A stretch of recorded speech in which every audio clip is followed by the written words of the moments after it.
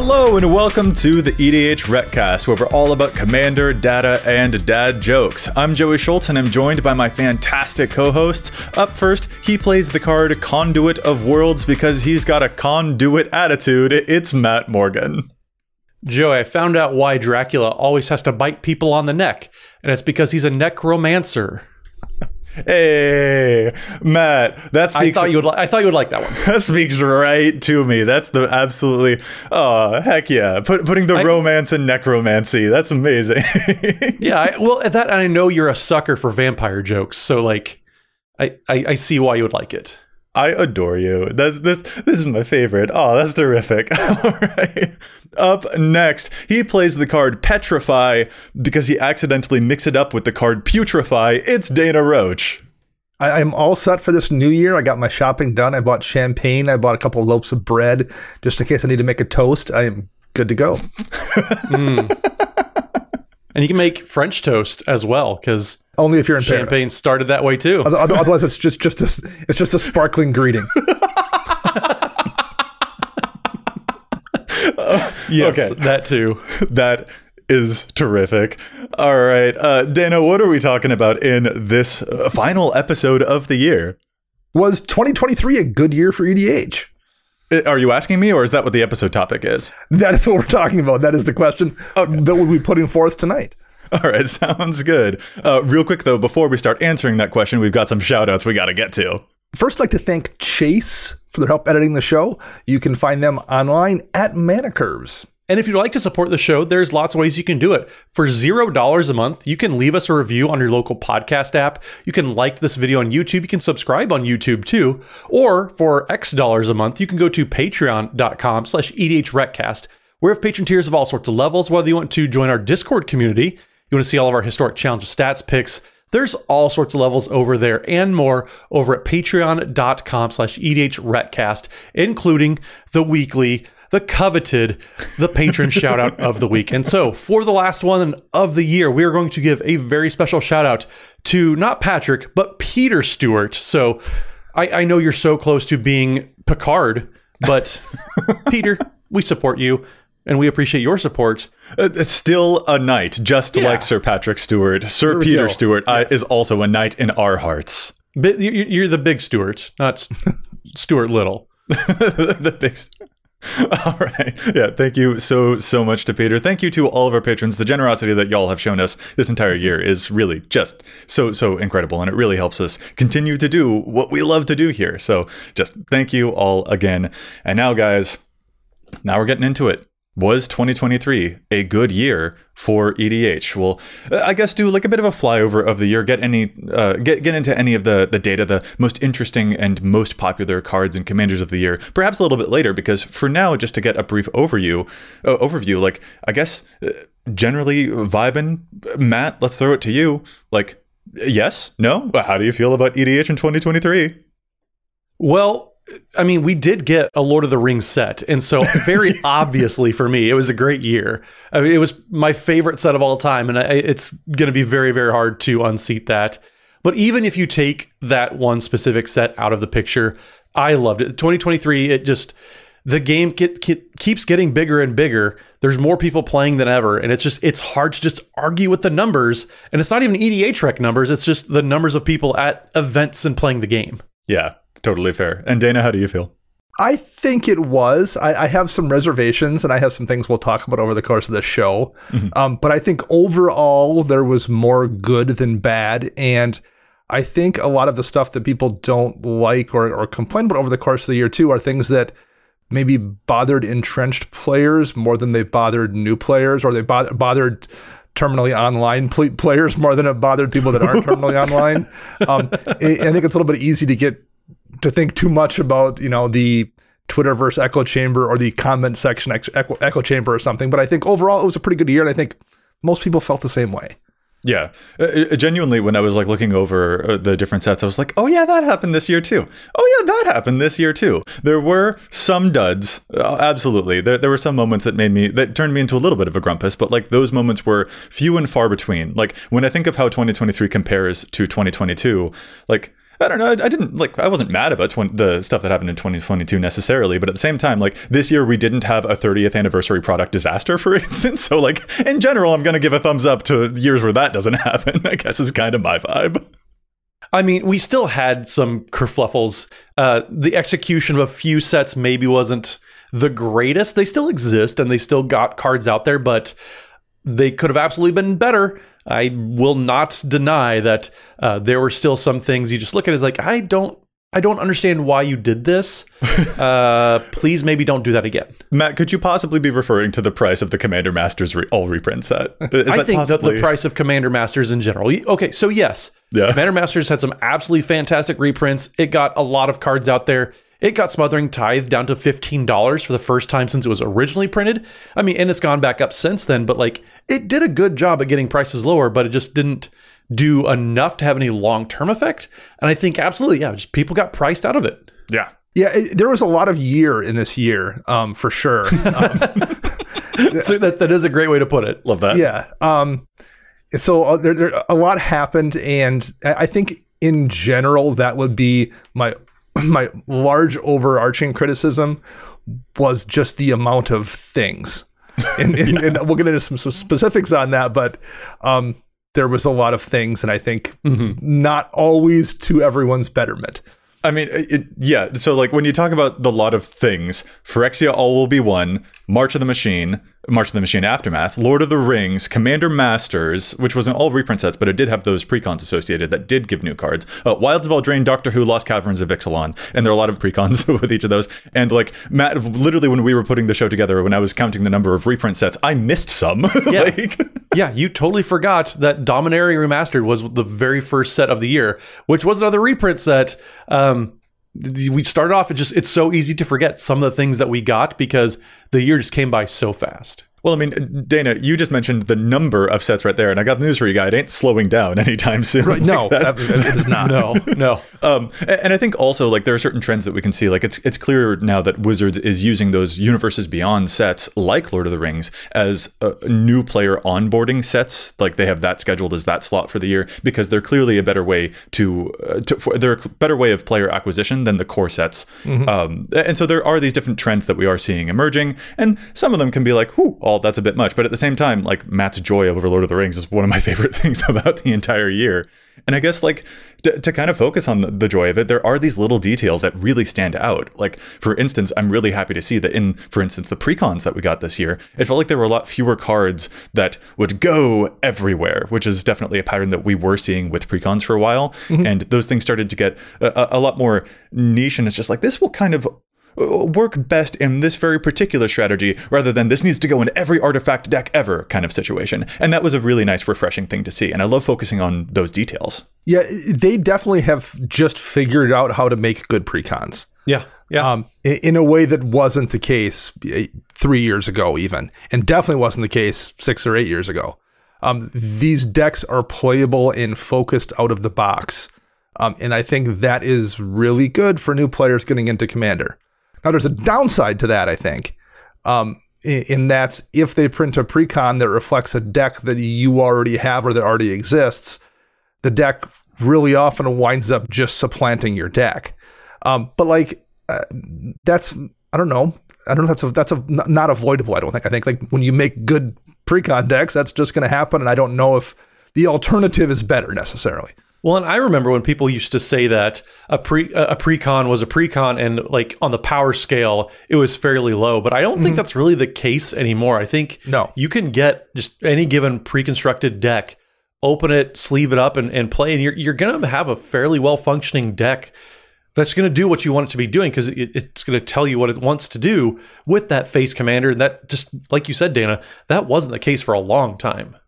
One other positive this year, I think they just have figured out Universes Beyond as well. Yeah. And maybe it's because we're getting a little bit used to it. I think that's maybe part of it. But I think they found a way to make the IPs connect with Magic players in a way that I don't know if they did a couple of years back. There was something kind of abstract about the Godzilla cards, about the Walking Dead cards a little bit. that just felt detached from Magic as the whole, as like a whole product, and that doesn't feel like it is anymore. I mean, the Doctor Who IP doesn't necessarily look like Magic's IP, but the cards feel at home in decks in a way that I just didn't feel when they first started doing this. I think it's because they've figured out how to make the cards resonate with the characters they're representing as well, but like they've just found a way to make it. I keep coming back to the word feel, but it feels like it's part of Magic in a way that maybe it didn't a couple of years back. Yeah, you could feel the love from the designers in those cards, I think. Yeah. Yeah, well, and they made it so much more immersive, too. It wasn't, like you said, Dana. That's a good word. Immersive's a good word. The Godzilla cards, they were skins, effectively. Yeah. Whereas Doctor Who, like, that was a whole immersive set. And if you were a Doctor Who fan, you could feel the ties from the show onto the cards. And that was just so much just a better way to experience the cards and what they were supposed to be expressing. So how about you, Joey? What things this year kind of Marie Kondo style sparked joy in you? Honestly, I think joy is the right word for it. Like a lot of, especially the settings and stuff that we visited, I was just like, oh, there's so much fun happening in here. Especially like even just looking at the art of like the Lost Caverns of Ixalan stuff, or like I'm not even a Whovian, but like I really enjoyed the designs of the cards that were going on in the Doctor Who sets. Like I think as a whole, maybe the Doctor Who precons of all the precons that we got kind of suffered. Like the villains deck was very, very good, but like let's be real, it trounced over the other ones. The other ones were just like they focused a lot more on flavor than like, oh, this deck's gonna like pack a real punch. But even then, when I look at the individual designs, I feel the love that was coming from it. When I look at Lord of the Rings stuff, I feel the love that was coming from those. When I look at the art in Lost Caverns, so when I look at Wilds of Eldraine, I'm just like, I had just some fun this year, you know? Yeah, I think you put it really well, Joey. You could tell that like the cards that were made with love, you can just feel that in like the care that went into some of these designs. Yeah, I'm with you. As far as like planes go, I like Eldraine and I like Ixalan a lot more than maybe the planes we got in 2022. I do not like New Capenna. I'm not a fan of Kamigawa necessarily. I find them both to be like they're checking boxes, whereas I think there's something the Eldraine and Ixalan as well both feel much more alive and like a real living fantasy plane versus an archetype. There's also something to be said for like last year there were some concerning trends that I had, like the number of treasures that they were printing, for instance. And we didn't necessarily I didn't get that feeling this year. It felt nice to see that had kind of been halted. Or even this year, we got the return of Eminence with that Sidar, the new Sidar card that had Eminence for Knights decks. And that felt balanced. That felt well done. It seems like, okay, I can see little moments where design has reeled back, and that felt really great. But genuinely, Dana, I think the way that I would have to answer your question is that like I just felt like the reprints were real good this year. I quite enjoyed the reprints this year. I think that's definitely a big highlight, was that the Branching Evolution got a reprint in a precon. Akroma's Will just got a reprint in a precon. Black Market Connection, give me more of these. That was a really big top-notch highlight. It's really hard to argue against top-notch reprints, and I'm glad that we got, Joey, I know you only thought there were 2. There were 3 reprint sets. There were 3. In 2023. Like I said, it's easy to forget Dominaria Remastered wasn't 4 years ago. Like our brain memory says so. Just feels like it. It was less than a year ago. And that also had some very, very good reprints too. And like, don't get me wrong, I do think that there were definitely some misses. Like, how was Sliver Hive not in the Sliver Precon, for example? Like, that's weird. Or no doubling season in the Ravnica remastered set. It's just like, really, Queen? Like, those are weird moments. But at the same time, like the mana bases that we got in the Who decks, for example, with the Horizon lands or the Innistrad slow duels, we happened to get a Carpet of Flowers, Heroic Intervention, Flawless Maneuver was reprinted, I think, several times this year. Even Training Grounds in the Aftermath set, like they're peppered throughout the year, were a lot of things that I was happy to see come back. And that's just a level that I really, really appreciate. Well, and we did get a doubling season reprint in Commander Masters. I know we didn't see very many copies, and like flavorfully it would have fit. I agree. Same with Smothering Tithe, but we did get reprints of those, and they're half the price they used to be. Urza Lord High Artificer was in Dominaria Remastered, and that used to be a $40 commander. Now you can get it for less than 10. Like there was just so much that came out, and it's hard to keep up because there were so many reprints, but there were a lot of just very, very good reprints out there. I mean, Birds of Paradise, you can spend $3 and get a Birds of Paradise, and that hasn't happened in forever. Or just your high dollar cards. Vampiric Tutor got reprinted, but also all those mid-level cards like Mystic Remora, those also found ways into reprint sets and stuff like Dominaria Remastered, where it just got everything into so much of a more affordable way. They're not a bunch of $20 cards anymore. There's a bunch of $5 cards, and just it as a player, I love just the fact that there are so many cards that are just knocked down to that level. Well, so that was a lot about like cards from the past that we saw resurrected with reprints this year, but like, how about some new stuff? And in particular, before we even get to popular stuff, I think we'll save some of the data for maybe the latter half of the episode, but like, hidden gems. That's what I want to hear. Like, when you think on 2023 and the amount of stuff that we got, was there anything that was like that you think is maybe being a little bit slept on? Like Dana, what's an interesting hidden gem of the year? Do you believe? I don't know if I have anything that we didn't already talk about when we talked about like kind of our year in review. I think both Court of Garenbrig and Court of Vantress were really, really good cards in Eldraine. That every time I've seen them hit the field, they've overperformed. And they're also cards that like kind of generally require a specific deck as well. So I like cards like that. I mean, obviously something like Roaming Throne is a disgustingly good card, but I don't know if it's very interesting either. Whereas I think those require you to have a deck and like require you to do things to make them really perform. And when they fire off, they really fire off. So I've enjoyed that particular cycle, particularly those two cards. Matt, how about you? I mean, one card that I see people playing, as far as there's one person that puts this card into every deck that it's able, but I don't see a bunch of players adopting it widespread, is C Double. I think that card just is so much value packed into one card. 2 blue for an instant that says that the spell can't be copied, rightfully so, but you can choose one, and if an opponent has 8 or more cards in their graveyard, you get to choose both, where you can copy target spell and choose new targets for the copy, or create a token that's a copy of target creature. That just does so many cool things. It's so flexible. It's instant speed. The people I see playing it, it's doing so much work. But then I just don't see a whole bunch of other people. If you haven't played it before, you're not putting in any decks. But if you've played it, you realize, yeah, this needs to go in like 10 different decks. Yeah, that's one of those cards that I look at and I'm like, why am I not running this? What's wrong with me? Yeah. How about you, Joy? What are the cards that jumped out at you this year? In terms of like a sleeper hit or hidden gems, I've been looking at that Cyberman Patrol card from the Who decks. It's just a 2-mana 2/2 artifact creature that gives your artifact creatures Afflict 3. And frankly, every time I've seen that, it's been so annoyingly good. I'm just like, dang, this one's interesting. That, and also I think Ensnared by the Mara from the Who set as well, which is the 4-mana sorcerer where each opponent gets that villainous choice of either letting you steal from them, getting free cards off the top of their deck, getting a free Itali, or doing this weird exile mill that could deal a whole lot of damage to them, actually. So yeah, the reception on the Doctor Who cards, a lot of like the big bombastic stuff has kind of taken people's attention. And some of those cards have gotten pretty expensive, but there's some cheap things in there too that also really catch my eye. Only 4,400 decks for that Cyberman Patrol card, only 3,300 decks for the Ensnared by the Mara, barely showing up in like 1% of decks that can play them.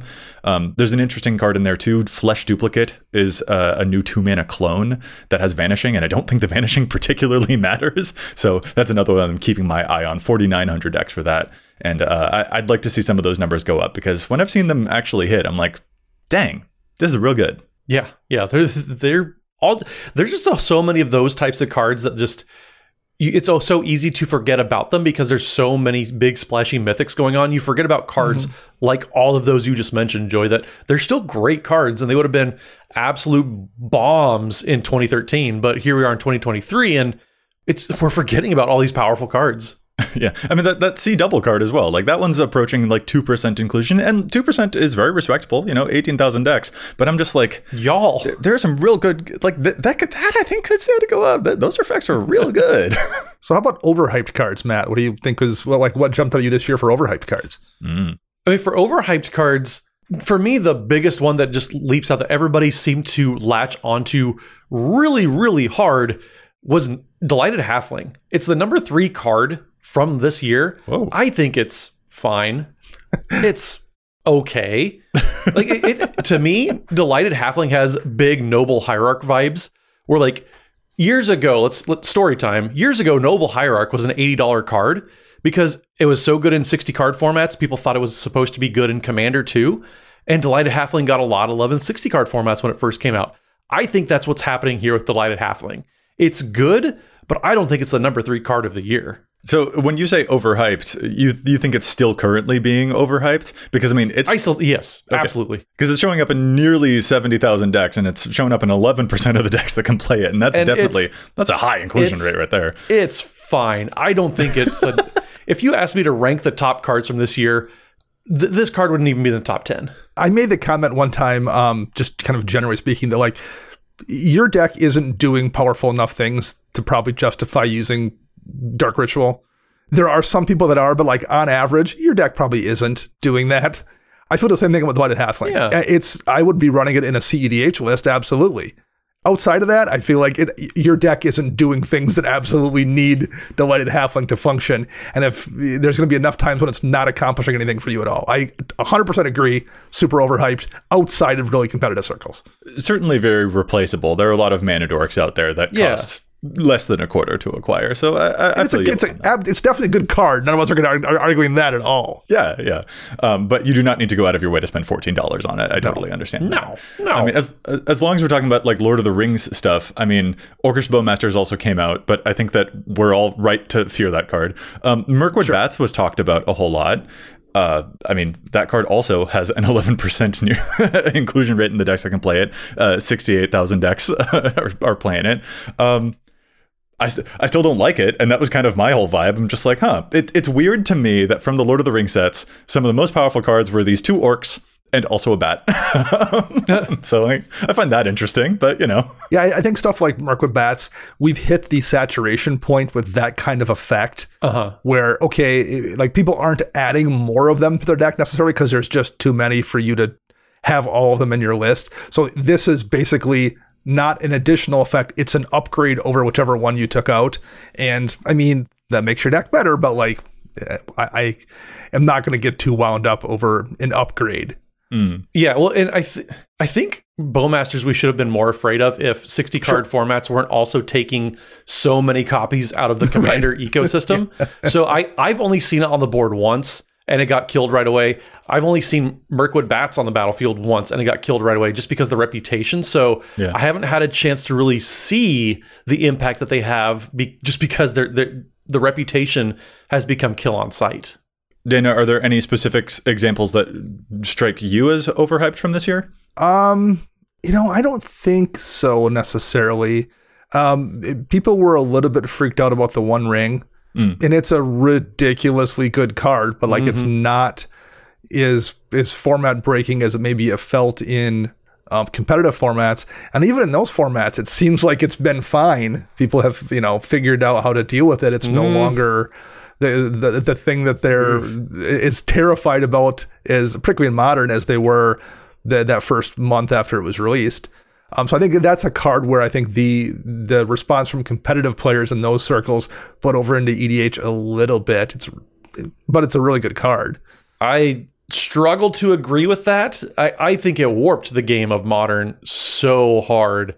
And the fact that it's gotten nerfed to all high heavens on Arena, it's a very, very powerful card. It's probably the single most powerful standalone card in this year, I would say. But statistically speaking, it's not dominating tournament results. Sure. I think it warped so much at first in 60 card formats that it kind of made the format alter course a little bit. There's one other example that I think is probably worth mentioning, and it was near the beginning of the year. There was a lot of hubbub that happened with Elesh Norn, Mother of Machines, the mono-white legend who panharmonicons your own stuff, but then shuts down Enter the Battlefield triggers for your opponent's stuff. A lot of conversation happened around that one. It's currently showing up in 49,000 decks, a nice gentle 5% inclusion rate for that gal there. Do we feel like that was also a bit too much drama for the Elesh Norn Mama, or I don't know, how are you feeling about that one? I think Elesh Norn was very properly hyped. This iteration of Elesh Norn, Mother of Machines, I think the Flip Praetors, those maybe were overhyped. Oh, really? But Mother of Machines, I think, was very properly hyped and is doing exactly what we thought it was going to do. Kind of like Up the Beanstalk. You see it, you're like, I know exactly what this card is going to do. It's going to be very, very impactful in pretty much any game it gets played in. I think it's properly hyped and properly represented in the data. Part of the overhyping with Elish Norn was the comment that came out that the late great Sheldon Menery made about how like you shouldn't have done this. Yeah, And I think Magic players sometimes have a tough time holding two concepts in their head at the same time. That can be a true statement because I agree they shouldn't have done that, but it also isn't a problem. Those two things can coexist. Sure. I don't think Mother of Machines is a problem in the format, and also they probably shouldn't have done it. Like, I think those are equally accurate statements, and that's okay. Yeah, Roaming Throne, they probably shouldn't have done the exact way that they did. That's the example I was going to do. It's probably going to be fine. But I don't know if the format's going to be any better if they go through the effort to ban it. Yeah. I don't think it should be banned.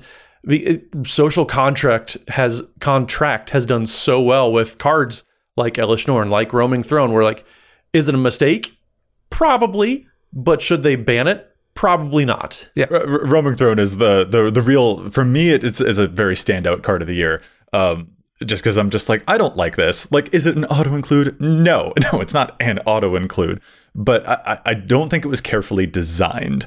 And if there is a card that I worry could potentially overstep into like circles where it's just like, maybe this is a little bit much and it's harder to regulate, I think Roaming Throne fits that a lot better than some of the other cards that we've talked about so far. So I have my eye on that one at the end of the year. But like, I hope Roaming Throne takes a turn like Wandering Archaic did, where people just get sick of it. Like in every single deck, you just get bored doing that. I don't think people will get bored of getting two cards exiled from their Prosper every turn and making two treasures every time that they cast a thing with their Prosper. I'm not getting sick of double my Conrad triggers. And like, those are not decks surrounding just a single creature type. And like amplifying those commanders is like, wow.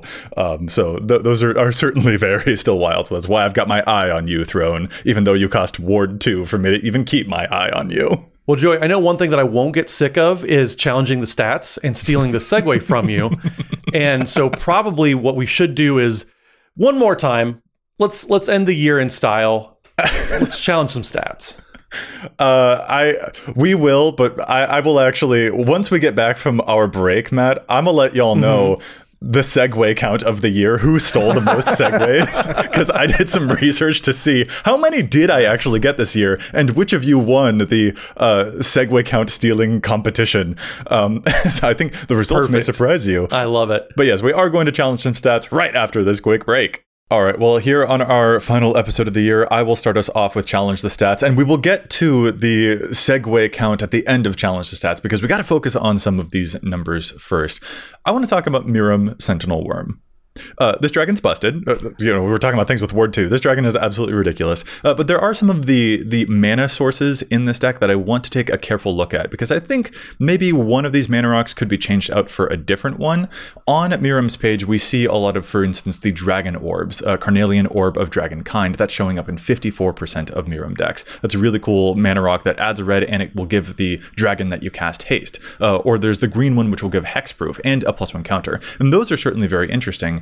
Then there's the blue one, though, the Lapis Orb of Dragonkind, that allows you to add a blue and you will scry 2 when you cast a dragon spell. Showing up in a third of Miram decks. I gotta say, though, I don't like the scry 2 nearly as much as maybe another mana rock that you could play in that slot instead, and that would be Cursed Mirror. Cursed Mirror is, of course, that 3 mana red mana rock, adds a red, but it also can enter the battlefield as a copy of any creature on the battlefield for 1 turn. And as we know, Miram loves to make a whole bunch of copies of all your dragons. So this could be something that you play early just to develop a bit. And it could be something that if you draw this late game, this will just help you do even more of the silly things. So I think I would prefer to see Lapis Orb's numbers go down. I don't think it should be played more than the Cursed Mirror. I think the utility that you get out of the Mirror is a lot more impressive in this deck than a Scry 2 benefit. This is a mana rock that you're excited to draw late game in a whole bunch of red decks, but man, especially in this one. Yeah, I like the orbs a lot, but I tend to agree the blue one winds up being probably the weakest of that particular cycle. Yeah. How about your challenge, Dana? My challenge is one of the cards that I didn't mention when we talked about underappreciated gems from this year because I was saving it for challenge stats. That's Hilda's Crown of Winter. From Wilds of Eldraine, 3 mana for an artifact, 1 mana to tap target creature, and this ability costs 1 less to activate during your turn.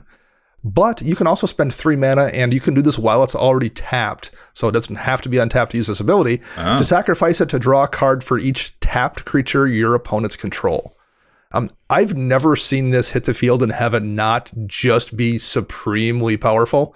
It's not breaking games, and it's kind of one of those cards that's easy to ignore, but it just sits there being frustrating and tapping down a threat. And then all of a sudden, when you need to draw a few cards later in the game, you draw, 2, 3, 4 cards, or you draw like 6 or 8 or 10 or 12 cards, depending on what's going on. It's just a really, really powerful card, and it's only in about 5,000 decks in EDH Rec so far. What's really kind of shocking about it, though, is it's only in 8 Glissa the Trader decks, a commander that can recur it after it's sacrificed to draw some cards. It's only in 3 of 2,700 Doretti Scrap Savant decks, a commander that can also recur it. Similarly, it's only in 60 Sir Ginger decks. So there's just a lot of places, particularly like colorless commanders, Karn Legacy Reforged, or any of the Eldrazi commanders that don't have a lot of draw options either. It's just a really powerful card in general, but there's a lot of places that should see way more play, and those specific decks should be running Yildiz Crown of Winter way more often.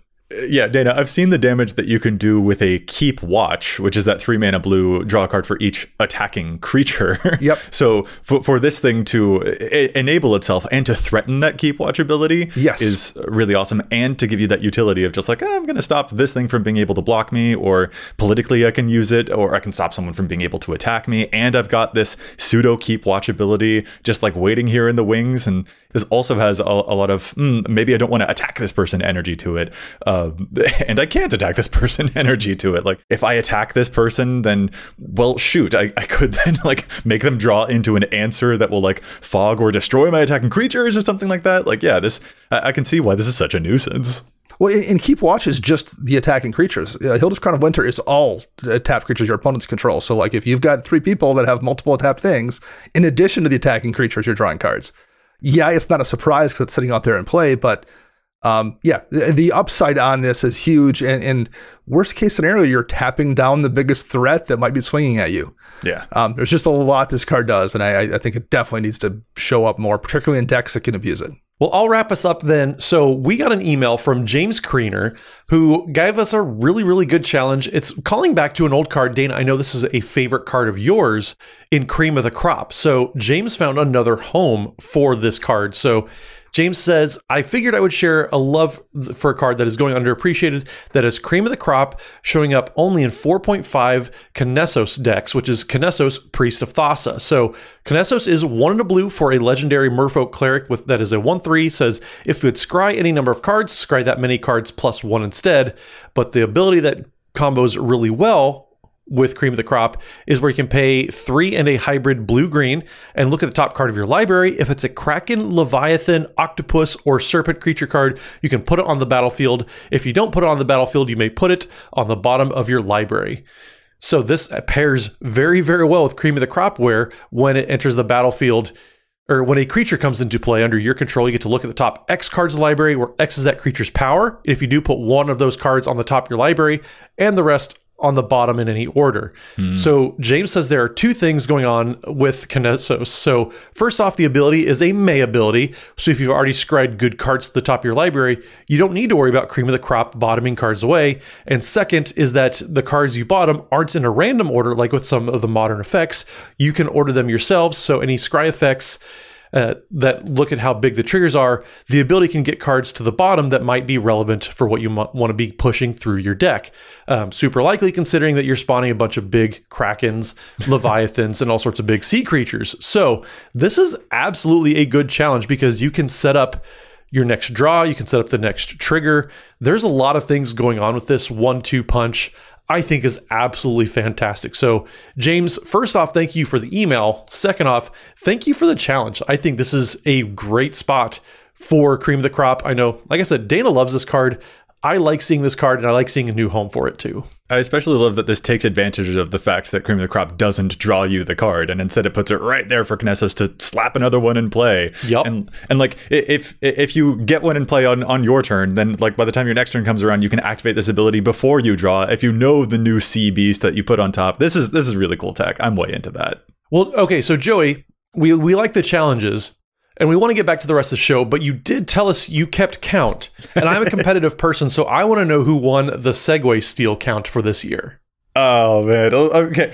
First of all, calling it the Segway steal, it's not mine anymore. It's not stealing. This really just solidifies that Joey's Segway was never a thing, and it's not going to be ever again. Dana, you and I have homework. We'll find some other shtick for next year, so we'll let it become yours again. But anyways, what's the count at? I will say, I am proud of myself, because apparently I got 8 Segways this year, which was higher than I thought it was. Like, I did better than I thought. My first actual Segway, though, was like in April. Like, it took me a while. Also, Dana gave me one of those, and I didn't know whether to count that, but I did. But it made me feel bad, so thanks, Dana. I remember when we had Merry Christmas. We wanted you to get on the scoreboard, but like not quite to Mercy Rule territory, but pretty close to it. I remember when we had Jim from the Spike Feeders and from the Rules Committee on the show, and I was just like, Jim, this is like my 3rd Segway ever, because that was one of the episodes that I got the Challenge to Stat Segway, and he was like, it's July. Like, it was... Looking at the numbers here, I'm actually surprised I'm as close to Matt as I am. I thought he had doubled me up even. So the final count, Dana got 18 of them this year, and Matt, you got 21. You stole 21 Segways, including this episode. I just updated it. So perfect. Congrats to you. Behind the scenes, look for the listeners. There were times where Dana and I would be in chat saying, okay, how are we going to steal this episode? Yes. So we would plan it in real time. Absolutely. But really, I think the true MVP is that we had a guest who stole the Segway, and it was Rachel. So yes. And you weren't even here to no. Yeah. And she was fully like, I'm sorry, Joey, but I got to take this one. So like Rachel Weeks, I think, is the real winner in my heart. But technically, by the numbers, Matt, congratulations on stealing the most Segways this year. How dare you? Well, you're welcome, I think, is the only appropriate response in this situation. Okay, but that was a bunch of fun, silly data, but like maybe let's turn a quick eye towards some of the data of the cards from this year. Because there were a lot of really interesting standouts, a lot of stuff that was really, really popular. Like when we go back to Phyrexia All Will Be One, we see that the most popular commander was Urtet, the 5-color mirror commander. And one of the most popular cards to show up in the 99 was actually a legend, and that was Mondrak, the token doubler, which is showing up in 77,000 decks, 8% of decks that are eligible to play it. Like, there's interesting data definitely to cover real quick before we sign this year off. See if there's any standouts that are worth mentioning, Well, and if we're going to talk about the sets that brought us the most commanders, I know it's another opportunity for me to talk about Lord of the Rings, but there were 6 legendary pairings. So counting Frodo and Sam partnered, there were 6 legendary command zones that came from Lord of the Rings that had over 5,000 decks to their name. And that number and that density of how many decks are being played from this set, that is a huge amount, because most sets don't even get 1 or 2 commanders that hit that 5,000 deck mark.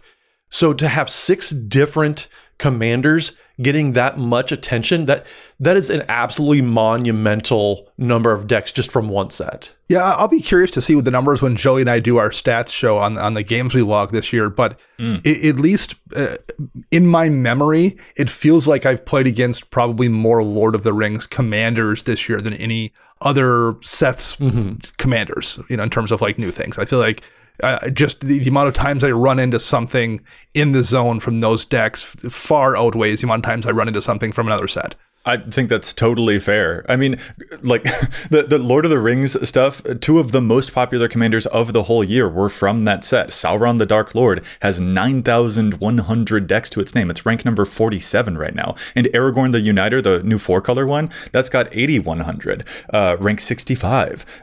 That's impressive. Now, granted, some of the newest sets like Lost Caverns of Ixalan, those are so new that they haven't had the chance to necessarily catch up to stuff like that. That's definitely something that we ought to keep in mind. But Sauron the Dark Lord definitely takes it in terms of like commander of the year, I guess. And I'm surprised by that. I'm like, oh, that's the one that caught the most adoption? All right, that's cool. So Dana, I think the data absolutely supports your feeling there. That like, yeah, there was a whole lot of the Lord of the Rings stuff running around.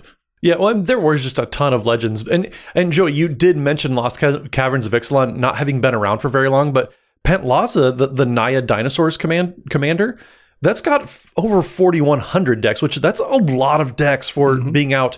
I mean, as of time of recording, it's only been out for a few weeks. Yeah. So really, Pantlaza is doing very, very well for the amount of time that they've been out. Yeah, and the cards from that set are also seeing a pretty high rate of adoption compared to some of the other stuff this year. Like, we talked about the Throne already, but like Galta Stampede Tyrant is also showing up in 8% of decks that can play it. And it should. That thing's a beast. Have you seen it enter play and bring a whole bunch of other dinosaurs with it? That thing is absolutely ludicrous. And the new Skullspore Nexus also, which turns your dead stuff into more dinosaur fungus stuff. 7% adoption on that one. Like, we're seeing that a lot of these sets have had some like real, just like killer cards that are making their way into a whole lot of decks. And honestly, that's really cool to see. And it's also, I think, kind of funny that the long prophesized 5-color Omnath, people, everyone joked about waiting for it. People weren't joking. They built 7,500 5-color Omnath stacks. So like that was a thing people not only like made jokes about, but like they actually wanted to play it. It was the most popular commander from March of the Machines, and there's a lot of strong popular legendary creatures in March of the Machines. A lot of strong cards in March of the Machines too. Yeah, I mean, like that's where we got the battle cycle first showing up, and there's a lot of really good battles at see play. Ozil with a Shattered Spire is showing up in a lot of decks that just want a second copy of Hardened Scales. There's just a lot of, like I said, just a lot of strong cards, kind of a better version of Nissa's Sword and Bitterthorn that I see showing up constantly. Even just like little useful stuff like Meeting of the Minds, like just a really good blue draw spell that you can convoke. Just a lot of stuff in that set for sure. Well, and listeners, don't let Dana misdirect you from the absolute bangers that came in the set too, like Atali Primal Conqueror. You can still make very, very splashy plays with an Atali Primal Conqueror, but sure, yeah, there are just so many just role players too. Yeah. Tribute to the World Tree is the most played card from the set. Yeah. That card is, I've never seen it come down and just not change the way that player had been kind of developing their board. City on Fire is such an explosive card. I love it. I love seeing that. So that this set, I didn't think at the time we were going to be able to top what that set was doing. Then Lord of the Rings came out, but we've already talked about that set, so I can't gush about it more. But yeah, March of the Machine was absolutely fantastic. And Phyrexia All-Will-Be-One also was very, very good. Yeah, definitely a whole lot of the sets this year had cards with like really huge adoption. I think Lord of the Rings definitely takes it, but there's one more that I want to shout out here before we start to talk about maybe some sets where the cards had a lower rate of adoption. I just want to talk about the Wilds of Eldraine giving us Stroke of Midnight, because Stroke of Midnight is also kind of a stroke of genius. The 3-mana instant that can kill any non-land permanent and it gives someone a 1/1. Like, this is genuinely a card that I have to look at the really popular Generous Gift and have a conversation with myself about, like, which one of these do I want to play? Can I afford to play both in this deck? Like, this is a really interesting card, and it's showing up in 40,000 decks, 10% adoption rate here, which is also way, way high. That's one of the highest ones of the year.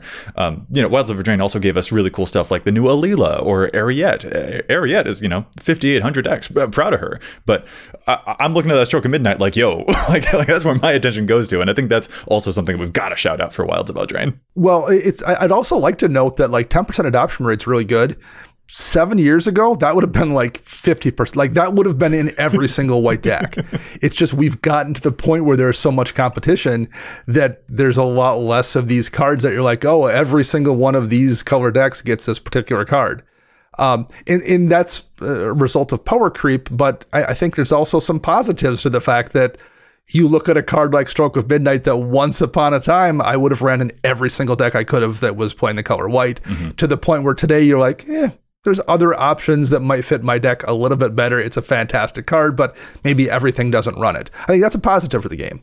Absolutely. Well, as a point of reference too of how head and shoulders that one card is over the rest of the cards in the set. So Stroke of Midnight is the number 41 card for the year at over 40,000 decks. The next most popular card from Wilds of Eldraine is Beseech the Mirror, which is in barely over 17,000 decks. So over twice as many decks. That is how much of an impact and a splash Stroke of Midnight has made. And the rest of the set, that's not a knock against the rest of Wilds of Eldraine, mind you. Yeah. That's just pointing out Stroke of Midnight, when you're sparking conversations about, is this card better than other dare I say staples, the S word, that's how you know you're in kind of a rarefied air. Well, and like also from that set, we had Moonshaker Cavalry, like the White Craterhoof Behemoth. Like that one wasn't the most popular card from that set, which is also like really impressive, really wild to see. Because, Craterhoof Behemoth, I mean, that thing's showing up in 104,000 decks. So you look at Moonshaker Cavalry, which is a very similar effect, and you're just like, uh-oh, is this heading for that sort of territory? But really, the attention went more towards another direction, towards a Stroke of Midnight, which, dare I say, it is competing with Generous Gift, which shows up in 26% of decks that are eligible to play it. And I'm just like, all right, I'm impressed. Like we Commander players like their cool, efficient removal rather than just gravitating towards the big splashy thing, and that's a good lesson for us to keep in mind. So we've been looking at some of the commanders that like had a ton of adoption from a lot of these sets this year. One that jumps out at me that did the opposite of that, or at least it has the lowest rate of adoption. The Doctor Who set. The most popular commander in that set is a 10th Doctor and Rose. 1,600 decks for that pairing.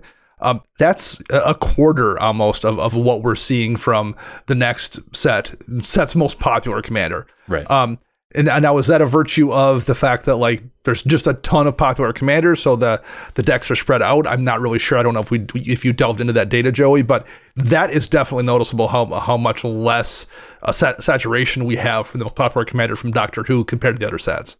No, I think the answer is pretty clear here that like even when you just look at the card adoption rate from in the stuff in the 99 as well, is that like the most popular card from the set is Sonic Screwdriver in 7,500 decks, like barely a 1% adoption rate there. No, I think that like while the cards are interesting and I'm enjoying a lot, like experimenting with them, it's pretty clear that this one didn't hit nearly as hard as some of the other stuff that came afterwards, like Ixalan, which, as you said, was like it's been around for a short amount of time, and the cards there are way more popular. Yeah, I would argue that the folks who Doctor Who resonated with, absolutely, it was a grand slam type of set. Yeah. But for the widespread audience, I just don't think it had the appeal that maybe some of the other sets did, especially in the Universes Beyond. But also, I'm kind of curious too, because there are so many different combinations of, you have your Time Lords, you have your Doctors, but then the rest of them, the companions, and just how that worked out with the Doctor's companion cards. I don't know if we are going to get a huge number, because it's kind of like with partners. Something has to be absolutely a powerhouse for partners to really stand out in that crowded field. I think that's maybe happening a little bit here, where there's so many different combinations that they're kind of cannibalizing the other numbers that you might see otherwise. Potentially, but at the same time, like there are 1,600-ish 10th Doctor and Rose pairings, but there are only 1,800 decks total where the 10th Doctor is paired with anyone at all. So those pairings do tend to, it looks like they've kind of found, they've cemented a little bit together. Sure. So like, yes, that can be true, but at least for the top example, that isn't necessarily the case. And kind of going the way down, that's also the case for some of the other pairs that we see there too, that were initially paired up. There's a lot to experiment with. I still really enjoyed the set, but its delivery was certainly not as impressive as some of the other stuff that we've seen. And unfortunately, there are some other sets that just suffered from like forgotten set syndrome, like Aftermath, which I feel like every time we mentioned the Aftermath set, we refer to how that set was almost forgotten. Like, and the numbers in that one also aren't necessarily the most impressive things either, just because it was such a weird set. Yeah, it's very much the Kevin McAllister of Magic sets. Everyone else packed up and went to Paris, and he just got Aftermath was forgotten in the attic, waiting for the wet bandits to break in. I mean, that's one way to put it. I don't think Aftermath set any traps for us though, because there were genuinely very. I don't know. Did you buy one of those packs and pull in good cards? Packs, no. I got a few cards. I got. Some I was successfully trapped by those packs. Absolutely. But I do agree in principle that a lot of people forgot this set even existed. Because it came out at such a short time after the rest of March of the Machine came out. Mm-hmm. So it really was, Aftermath was kind of an afterthought, because there was just so much in the story even that was happening at the time that I just, something went wrong with how that was handled. It wasn't Midnight Feature bad, but it still wasn't great. March of the Machine Afterthought is an amazing name for that product. The most popular card from the set was Filter Out. Matt, do you remember what the card Filter Out does? The answer is no. Nope. The answer is no, that you don't remember. I don't. It was a 3-mana blue instant that bounces all non-creature, non-land permanents to their owner's hands, which is interesting, but is also like arguably still has its only in niche areas. And then the most popular commander was a new Jeskai Narset, which has 4,600 decks to its name. And honestly, I like a lot of the designs that were in this. Like there's a new Nahiri card, a Boros Blink Haste thing that I look at that card and I'm just like, ooh, there's some really cool cards here. So it's not that the cards here were bad. It's just that like the way that they were delivered was not a way that allowed them to shine, I think. Yeah, absolutely. Well, since we're kind of talking about things that, maybe didn't go as well this year or that we didn't like as well this year, should we delve into a few more of those? Is there anything this year, Matt, that you thought you took issue with or you thought wasn't a success? Well, I think the biggest miss in my mind is kind of at the top of everybody's brain with Commander Masters and just how that was handled in general. I think the price point really just shot itself in the foot when it comes to how many people were going to be able to have access to it. It would have been great to have even more copies out there and to keep some of those prices low. But by all accounts, even from talking to some store owners, the set just was so hard to manage, and that really sucks for such a coveted type of set. Yeah, I agree with you. Which is a shame, but like, yeah, the price point on that, I think some of the pre-con stuff that they did was interesting, but it also kind of had the Commander, I think 2018 or 2019 issue of being like very hyper niche as well, and that probably didn't help things either. Well, and dare I say even that the precons for this set, the pre-constructed decks that they came along with, maybe the closest to a failure they've been with pre-constructed decks in a long time, because the price of those just was so prohibitive. It was so hard when I understand you want to make a premium product for the established players. The Commander Masters maybe wasn't a set aimed at player acquisition. It was more for the established player base. But that doesn't mean we need to completely exclude folks and make it unattainable to kind of the one percenters, because I know some people got the commanders from these precons, but I don't think I saw one of these precons out in the wild. Well, I mentioned earlier in the show it being too much a year in the year and just being too much in general. That's, I think, my kind of main complaint this year. I mean, you said, Joey, that they reined in the amount of treasures they printed. Slightly less than way too many is still probably way too many. And they compounded on that by like giving us a ton of things that deal with food and a ton of things that deal with clues. Ward, particularly Ward 2 being everywhere was probably too much. Yes, I'm 100% with you on that one. Like the amount of Ward literally doubled this year. That was definitely one of my points as well. It's just like, oh, that's a concerning trend. Can we not? So yeah. And I think you said the phrase that Roaming Throne felt not carefully designed.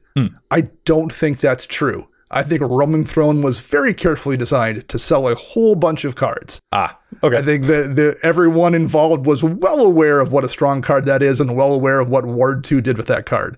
And I think fair enough. That would be my main complaint, is I got a vibe from 2023 that a lot of decisions were made based on what would best move packs, regardless of how that might impact game states. All right. Okay.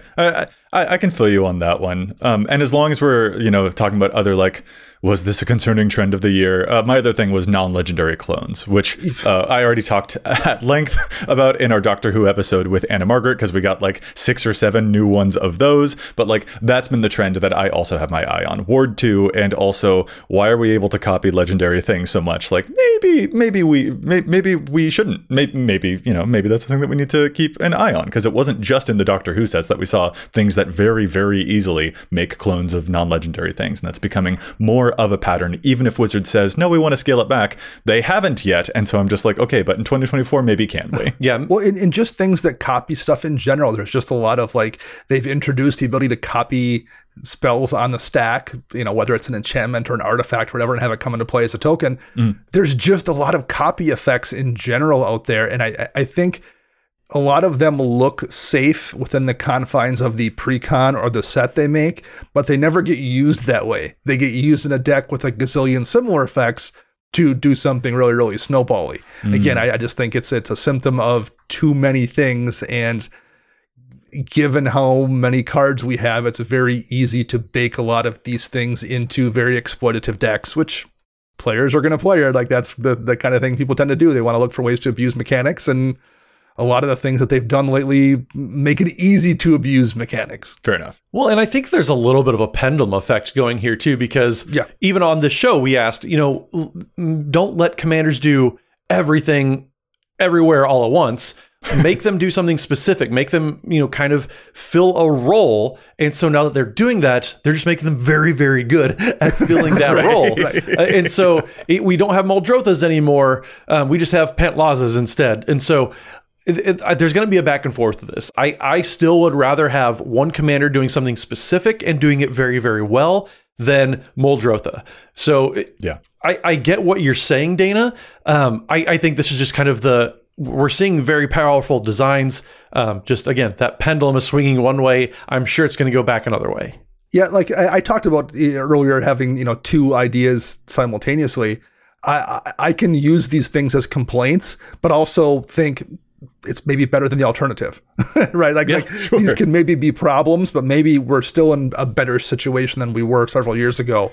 So this stuff is very complicated and very difficult, and there's no situation where we are not going to have complaints. And just because we have complaints doesn't mean the overall state of things is not still pretty good. Yeah. I know that holding two things that are true at the same time in your mind, that was another thing when it comes to reprints. I'm really excited to see all of the reprints. I know that's a thing that at your game store, you've heard store owners voice some concerns about. Yeah, I mean, reprints are great when you and I are looking to buy cheaper copies of Doubling Season. But if you are an LGS or something that's got, a dozen copies in their cabinet and suddenly those copies are worth half of what they were, that's not great for stores. Now, is that worse than not reprinting Doubling Season? I'm not going to say that, but there is an impact to all of the reprints they do too. Maybe that's better than the alternative, but it does impact your stores, for example, which is where a lot of people go and play their games, a couple of times a week. And if those stores can't make a profit, things become challenging for them. So this ecosystem is very complicated. Yeah. Yeah, the ecosystem being in flux is a good way to put it, because we mentioned with Commander Legends, it did a lot of weird things. It was very hard to get a hold of, and it was very expensive. And so it's hard for me to talk as somebody who owns an LGS because I've never have.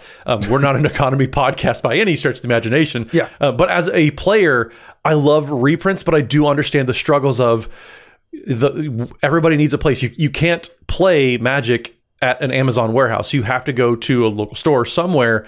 And so, if a local store is struggling, then I'm going to try to believe them on what they're saying. Mm-hmm. Yeah. Well, similarly, I don't love the amount of premium versions of cards we have. Every set that comes out now, there's it used to be we got a foil version or an extended art version. Now we get multiple different frames or a special colored version or a numbered version of a card that's colored and frameless and foil. And I'm somebody who used to like to bling out decks, and when there's so many of these things, it made me not want to do it.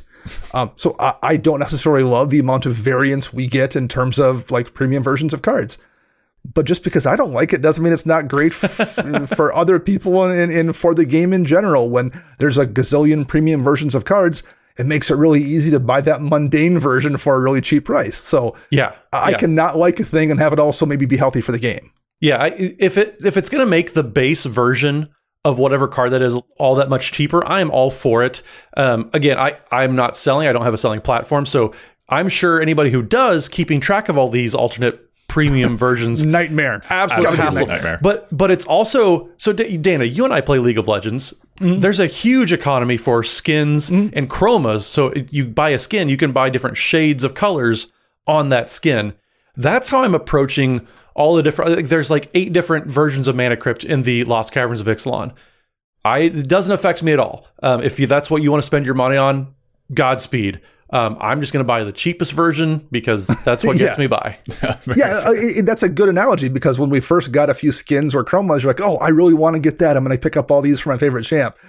There's just so many now in League of Legends. You're like, I'm just going to take the one I like, and that's all I'm going to worry about. Yeah. And that's very much what I've done in terms of premium versions of cards. There's just so many of these things that I'm just not participating like I once did. But just because I don't participate doesn't mean it's not useful for a lot of people.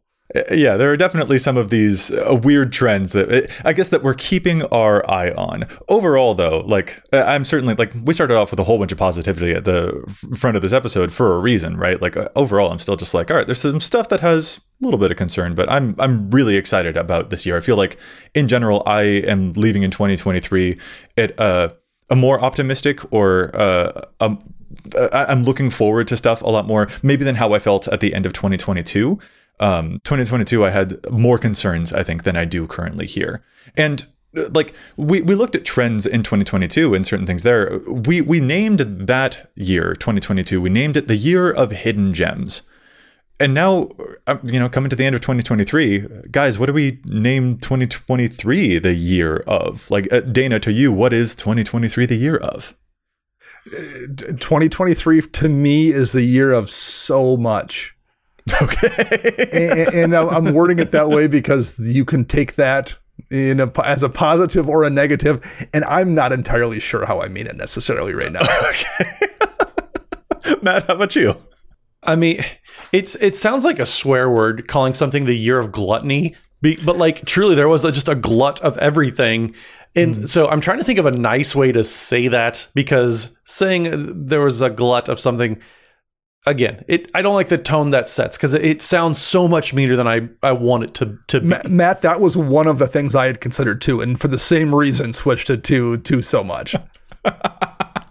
That's very, very funny. For my answer here, though, and I don't think like it's gonna sound facetious, but I'm not entirely kidding about this. For me, 2023 was the year of Baldur's Gate finally got its dang due. Finally realized, because the game came out, game of the year there, and people realized, oh wait, Karlach is really interesting actually. Wait, Astarion's Thirst is kind of fascinating, isn't it? Like, wait, there are some good cards here. I saw a lot of people talking about the cool cards from Baldur's Gate 3 this year. So I'm just like, hey, it finally got there, because a video game put it more on the map.